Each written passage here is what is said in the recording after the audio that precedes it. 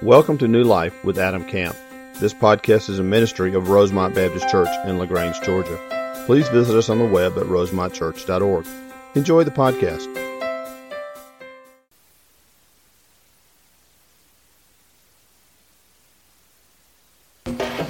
Thank you, guys.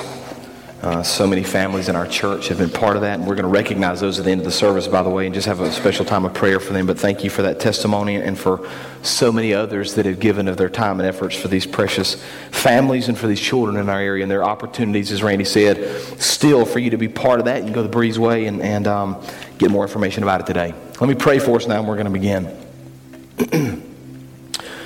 Father, we thank you for the opportunity you've given us now to gather together, to sing praises, to think about you, Father, just to focus on your heart for us over the next little while. Lord, I pray that we would open our hearts. I pray, Father, through the power of the Spirit, we could hear from you, we could understand your word. Lord, I pray we'd be convicted of our sin, Father, compelled to live differently for you, changed in some way. Father, I pray that your word would just speak directly to our hearts. And I pray, as we do every Sunday morning, Father, through the power of the Spirit working in our hearts and minds, we could be transformed more and more into the image of your Son, Jesus Christ. It's in His name that we pray. Amen.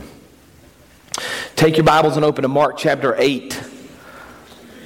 Mark chapter 8. This is a very special Sunday for us. We have been leading up to this point for the last several weeks. I hope at some point in the last few weeks you've picked up a little brochure. And I hope in the process you've also picked up an envelope and a commitment card. If you have not, there are some in the back and back here as well. Today we're going to ask you to make a commitment. This is the process of us expanding and growing our facilities and so many new families and so many young children. And we're running low on space in several areas. And so I pray that your family's been praying about this. I pray you've been thinking about it and asking the Lord to guide you. I pray more than anything else it's been a spiritual decision for you, not a financial decision. I pray it's been an opportunity for your family to grow in their faith, grow in their walk. We've been talking about being generous and sacrificial and willing and joyful in the way we give. And so I want to continue to remind you of that this morning.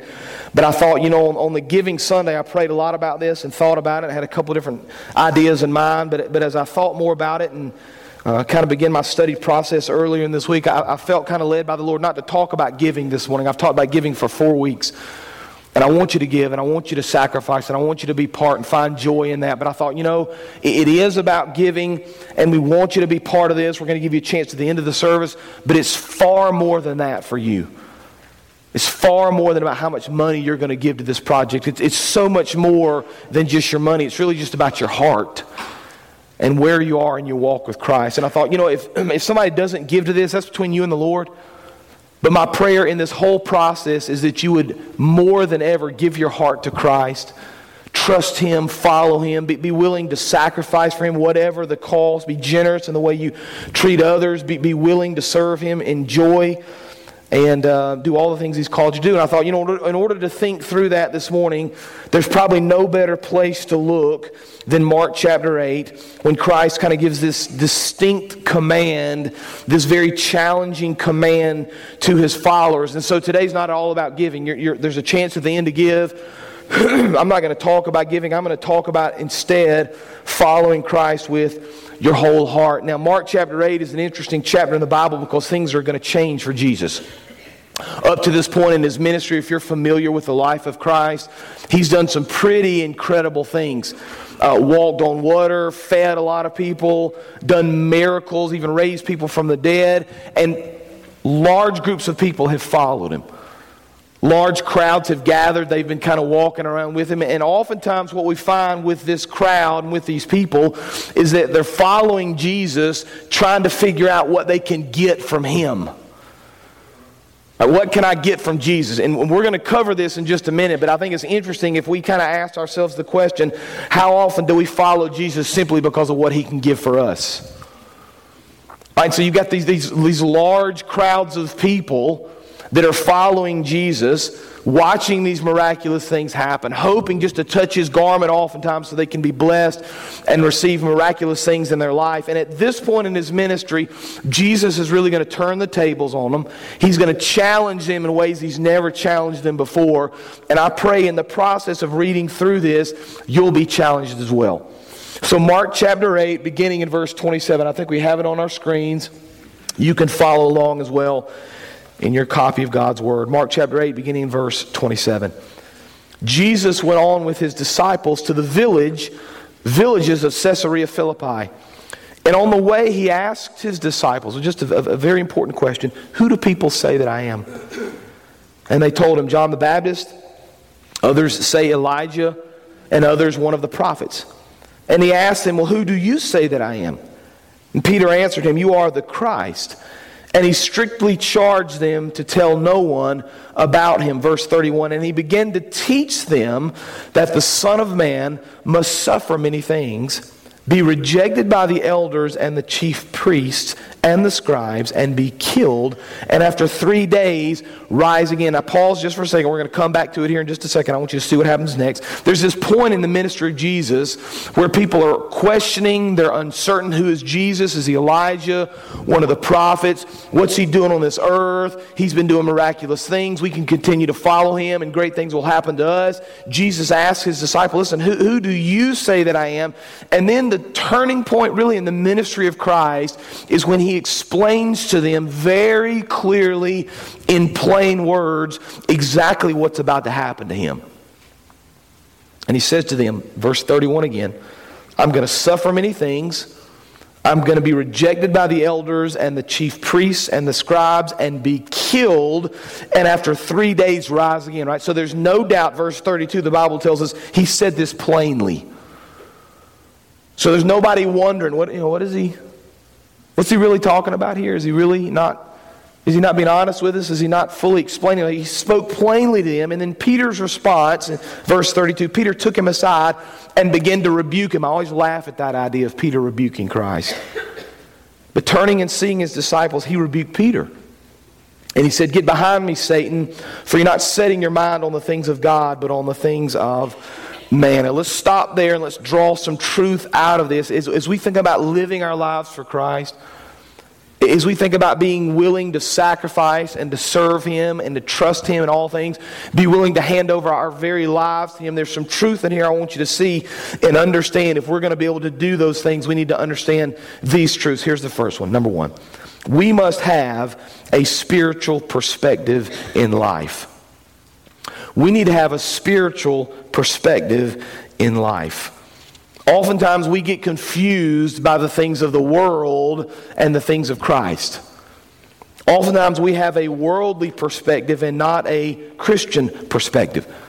And so in this context, Jesus has just kind of explained to His disciples what He's about to happen, what's about to happen to Him, what He's going to do, how He's going to suffer, how He's going to be arrested, how He's going to be killed, how on the third day He's going to rise again. Peter, pardon me, I'm battling it like everybody else, so I may hack a little bit this morning, forgive me. Peter, who's got an earthly perspective, says to Jesus, listen, we're not interested in that, Christ. We're not going to let those things happen to you. We're not going to let you be arrested and crucified and killed and buried. We're not going to we're going to stand in the way of these people who are going to try to do this. We're going to stop this from happening. But Jesus, because He's got a spiritual perspective, understands things that Peter does not understand. Pull verse 33 back up again. Look at the response of Jesus. He rebukes Peter, says, get behind me, Satan, which we'll talk about in a second. Listen to the explanation here. Peter, you're not setting your mind on the things of God, but on the things of man. Peter, you've got the wrong perspective. You're looking at things from an earthly standpoint, not from a heavenly standpoint. You need to have the perspective of the things of Christ if you're going to follow me. Now, Jesus' response reminds us of the time that He was walking in the wilderness, being tempted by the devil. You may remember the story of Jesus. He's baptized, the Bible says. The Spirit leads Him into the wilderness. He's tempted by the enemy. And in Matthew chapter 4, He's taken up on this high mountain, and the devil's with Him. And the devil showed Him all the kingdoms of the world and their glory. glory. And the devil said to Jesus, all this I will give you if you'll fall down and worship me. Jesus said to him, begone, Satan, for it's written, you shall worship the Lord your God and serve him only. Right? Jesus understood we need to set our mind and our hearts on the things of Christ, not on the things of man. But here's our problem. Sometimes we have the wrong perspective, don't we? Sometimes we have a wrong perspective when we look at the things of this earth, and we see the things of the world more clearly than we see the things of Christ. Have you guys seen one of these before? Anybody seen one of these? Right, they're VR goggles, virtual reality goggles. I'm just interested in this kind of stuff. I'm interested in video stuff anyway. And this is kind of the new thing. It's not super new, but this is kind of the next generation. Right, we laugh at this, but probably in a few years we'll all be wearing these things when we watch TV and watch movies. And the best part about VR goggles, is watching somebody else with them on, because they just look silly, don't they? How cool is this, right?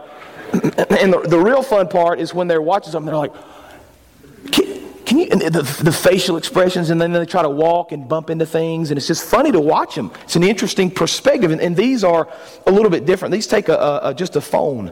I don't have my phone with me, but if I had my phone, I could just clip it in here and open up an app like Google Streets, right? Streets, if you use Google Street Maps, it's got a VR function. You put it in here, and you can almost go, not every place, but almost every place in the world you can go and look at in 3D, and that means I can put these things on and look around 360 degrees and see all around me. I can stand at the Eiffel Tower. By the way, those of you that have been to New Day Orphanage, I did one at New Day. So you can go to Zambia, Africa, to New Day Orphanage, and you can stand in the middle of the road by the water tower, those of you that have been, and in 360 degrees you can look all around. It's phenomenal. It's unbelievable. It's an entirely new perspective on video. It gives us a whole new understanding, a whole new look. It's really the future. In a few years, we'll all be using these things. But it's interesting to me because sometimes we talk about the perspective of the things of Christ. And here's what we want to do, right? We want to treat Christ like some VR goggles. Right? We show up at church and we put our goggles on. Everything's good. Bless you, brother. God bless you in the name of Christ, right? We put on this whole virtual idea of who we're supposed to be, and we project, right? And we've got the right perspective when we're at church, and as soon as we get in the car, the goggles come off. And we throw them in the back seat of the car, and we pick them back up Sunday morning again, don't we? But we don't have that perspective of Christ through the rest of the week like we ought to. We treat them just like they're VR goggles. We put them on, we take them off, we put them on, we take them off. Christ says, listen, if you're serious about walking with me, and you don't have to be serious, by the way, it's your call. It's totally up to you, between you and the Lord. But if you're serious about walking with me, you need to have a different perspective in life. You need to keep these things on. You need to kind of have these gospel goggles, so to speak. You need to keep this perspective all the time so you understand there's a difference between the things of the world and the things of Christ. Far too many of us don't understand the difference. So here's the trap we fall into. We find ourselves in this place where we look at the things of Jesus and we look at who Christ is, and we're willing to follow Jesus as long as He's given us the things that we need, right? Like, I'm going to put these goggles on because it looks cool for a few minutes and everything's good and I'm receiving something pretty cool and I enjoy it. But as soon as Christ quits giving me what I want or doesn't answer the prayer I think He ought to answer or is not doing what I think He ought to do in my life, I'm taking those things right back off. Like, Jesus, I'll follow you as long as you give me what I need. I'll trust you as long as you're answering my prayers, taking care of my family, give me enough food, give me a good job. But the minute one of those things goes away, I'm not going to follow you like I ought to, right? We ought to kind of find ourselves in this place where we understand that this is important when we think about this, because too many of us kind of find ourselves at this point in Christianity. I think this is the failure of modern Christianity. We find ourselves in this place where we want to know what Christ has done for us, and we never ask the question, what does Christ require of me? And that's new for some of y'all. You're like, I've never asked the question of what Christ requires of me.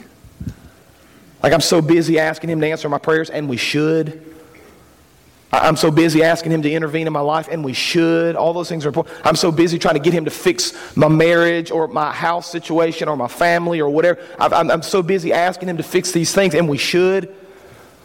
I'm so busy asking those things that I've never asked what He requires of me. We just kind of want to walk down the road and get and receive and get and receive and never actually give back. And so the question becomes then, what does Christ require of us? He answers it. Pull verse 34 back up if you would. Mark 8:34. Calling the crowd to him with his disciples, he said to them, if anyone would come after me, let him deny himself, take up his cross, and follow me. And just so we're clear on the depth that he's getting at here, it's not just some superficial, feel-good kind of thing, verse 35. For whoever would save his life will lose it. He's talking about our lives here. But whoever loses his life for my sake and the gospel's will save it. Here's truth number 2. We must totally give ourselves to Christ and to his commands. We need to totally give ourselves to Christ and to his commands. Now here's what some of you are doing. Some of you are like, well, I get that passage of Scripture. I've read it before, but I'm off the hook because Jesus is talking to his disciples and to the super Christians. He's not talking to me. I'm just kind of the average guy, average lady. I'm not doing anything real fancy. Jesus obviously is not talking to me like this. He's talking to somebody else. Well, I would just draw your attention to verse 34. Jesus, at this point, has been teaching his disciples. He's been training them. They've been living with him. Incredible things have happened. And then verse 34, he calls who? What's the word? Calling the crowd, right? Not just his disciples. Not just his followers. Everybody.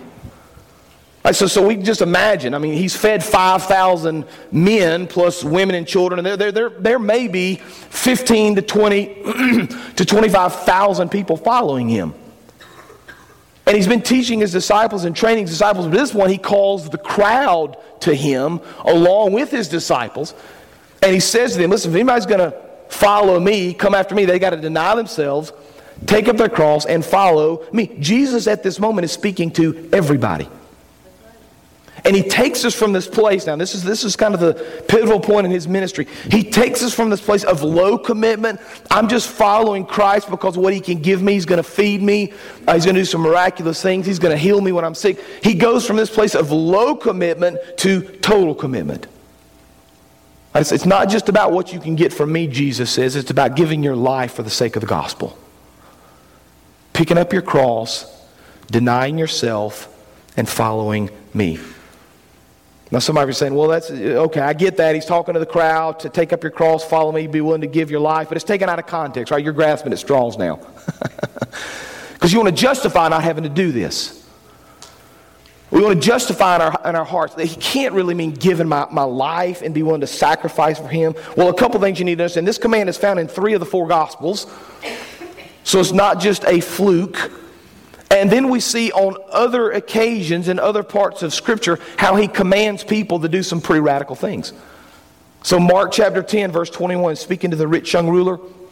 Right, this rich young guy comes up to Jesus and he basically says, listen, how do I find eternal life? Mark 10:21, Jesus looked at him and loved him. One thing you lack, he said.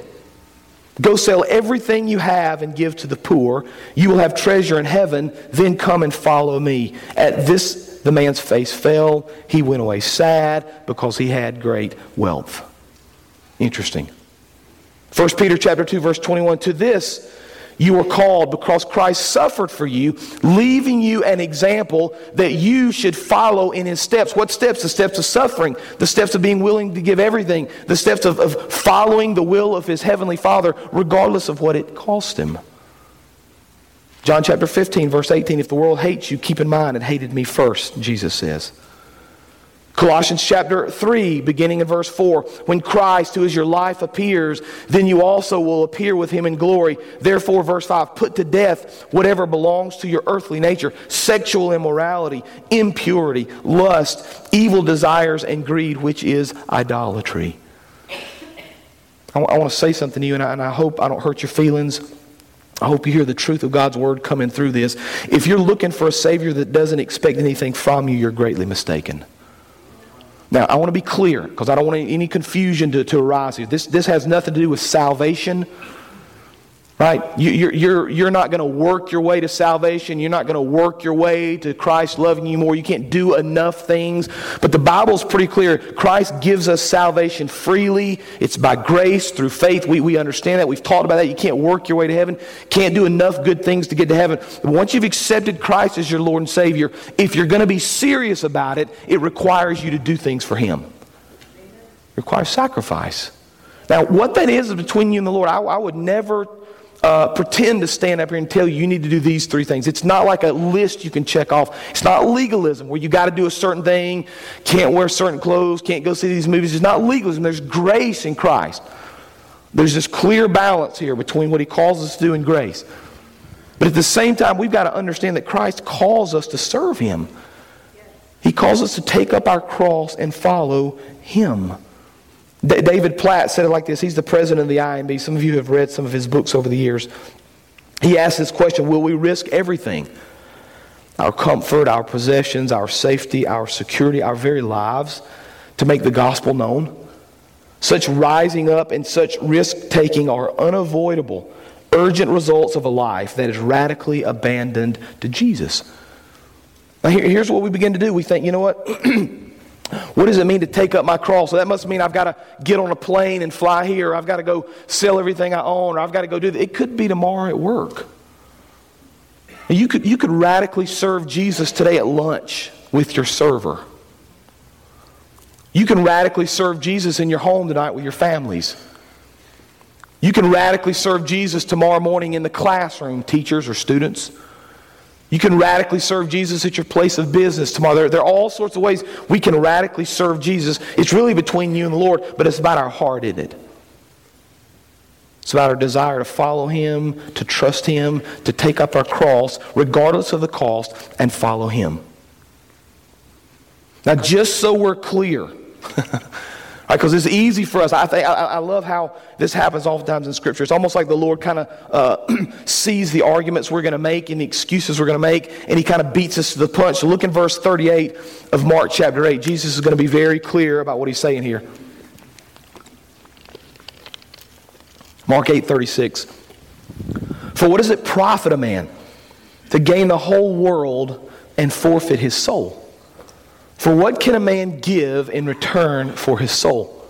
For whoever is ashamed of me and my words in this adulterous and sinful generation, of him will the Son of Man also be ashamed when He comes in the glory of His Father with the holy angels. Right? We need a spiritual perspective. We need to be willing to give up everything for Christ. And then truth number 3, we must recognize the foolishness of seeking the things of this world over the things of Christ.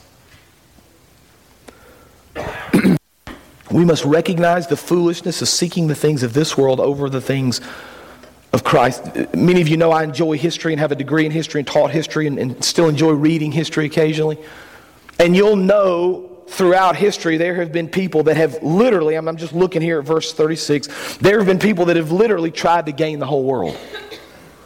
When you think about people like Alexander the Great, Napoleon, Adolf Hitler, on and on the list goes. The people that really did want to control and rule the entire world. They all have a couple things in common. The first is they failed. The second is they died trying. Right, Jesus says, what is it going to profit you to gain the whole world and lose your soul? Now we know this, right? None of us would disagree. We're like, yes, of course that's true. We understand that. We know we can't gain the whole world and we don't want to forfeit our souls. We get that. We say the right things. We put on the goggles at the right time and make the right comments. But I just worry too many of us, we take those goggles back off and we run the race as if we're really trying to win the world, forsaking the things of Christ. Now, I don't know if any of us would admit that or even necessarily see that in our lives, but I think if we're not careful, we find ourselves running through life so quickly and we got so little time to give to Christ that in the end we're actually trying to gain the world, and in the process we're forfeiting our souls. Now, a whole nother sermon, I'm not going to get into this. I'm just concerned, this is my personal concern for you and really for my family, that we're so busy with things oftentimes that we just neglect the important things of life. We get so busy doing so many activities that are pretty good that we miss the great activities. Right? Like spending time with your family. Like if you just think, when's the last time my family was all together in a room, not rushed, and we could just have a great conversation or play a game or have a meal? I mean, we get so confused and so separated, and there's so much going on. And like for a struggle for us, and this is an active conversation Amy and I have, right? We really have tried over the years to model for our family time together, being together. And I've told y'all this, we got rid of our TV when Gracie was a baby. We hadn't had a TV for 15 or 16 years. We just don't have a TV. But our TVs now have become our screens. Right? And so instead of sitting in front of the TV at home, a lot of families now come home and everybody gets on their device, and although they're in the same room, they're separate from each other, aren't they? We're missing this truth, right? We're missing the truth that Christ is giving us here. Sometimes we're doing all these things that are involved. And by the way, there's nothing wrong with a screen. I'm not saying that. I'm just saying sometimes we miss the truth here of what Christ is saying to us. Listen, we need to set aside the things of the world, not worry so much about those things. There are greater things to be had. There's more joy in life than Facebook feeds or Instagram feeds, right? There's more joy in life than a screen. I think about Howard Hughes. I've read about him in the past and seen some interesting videos of him and things he built. If you don't know who Howard Hughes was, he's a very wealthy kind of entrepreneur, philanthropist, engineer, airplane designer. In fact, the way I first came to read and understand about Howard Hughes was because he built this plane. It was kind of like a boat called the Spruce Goose back in the late 40s. The Spruce Goose was the largest airplane ever built. He built it kind of in the middle of World War II, or he started the process of building it to be a troop transport. And it was supposed to carry like 750 soldiers, a massive plane. It had a wingspan over 300 feet long. From the ground to the top of the tail was like 8 stories. It had 8 engines, but production took longer than it should have. There were problems they ran into. And by the time he finally finished, it was 1947. The war had already ended. Funding had stopped. And so he built it, and he flew it one time. There's a video you can look of Howard Hughes flying the Spruce Goose in California. He basically, it's a water plane. He takes it off, flies it just a few feet over the water for a couple hundred feet, and lands it simply to prove that he could do it.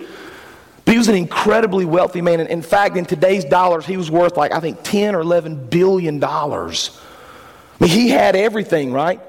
I mean, he had the world.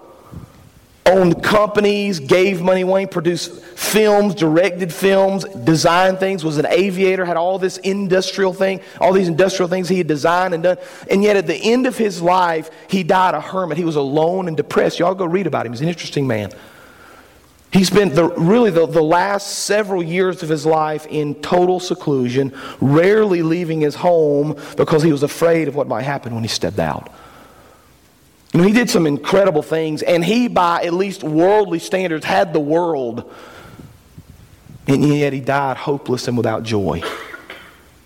He's just one of many examples we could point to that illustrate the point Christ is trying to make. It doesn't help us to gain the world and lose our soul.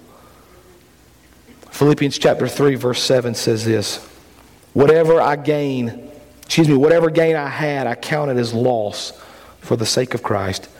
Indeed, I count everything as loss because of the surpassing worth of knowing Jesus, my Lord. For His sake, I have suffered the loss of all things and count them as rubbish in order that I may gain Christ.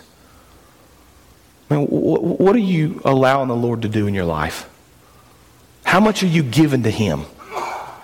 How much of your time? How much of your effort? How much of your business? How much of your family? I mean, are we Christians that can honestly say, listen, we're taking up our cross? We're willing to follow Christ to the ends of the earth, or are we confused? Are we putting on the goggles when the time is right and taking them back off when we want to take them off? Christ has called us to follow Him to radical obedience. He's used the cross as our example, and He's explained to us that when we lose our life for Him, we gain it.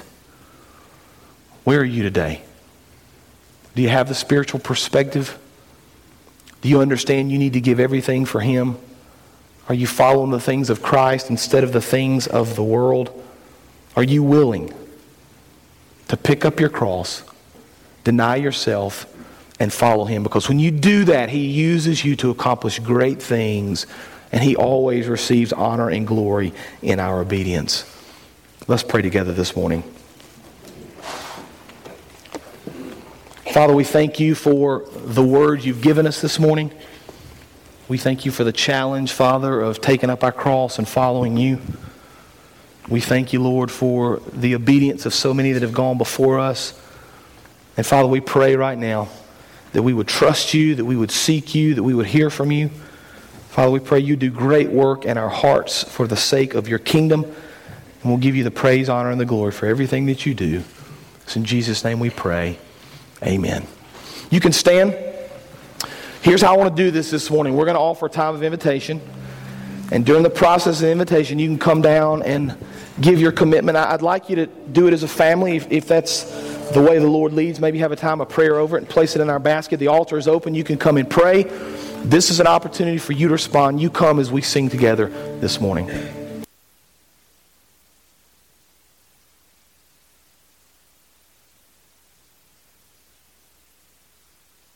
Thank you for joining today's sermon. We would love to hear how today's message blessed you. Use the Contact Us link on our website at rosemontchurch.org. God bless.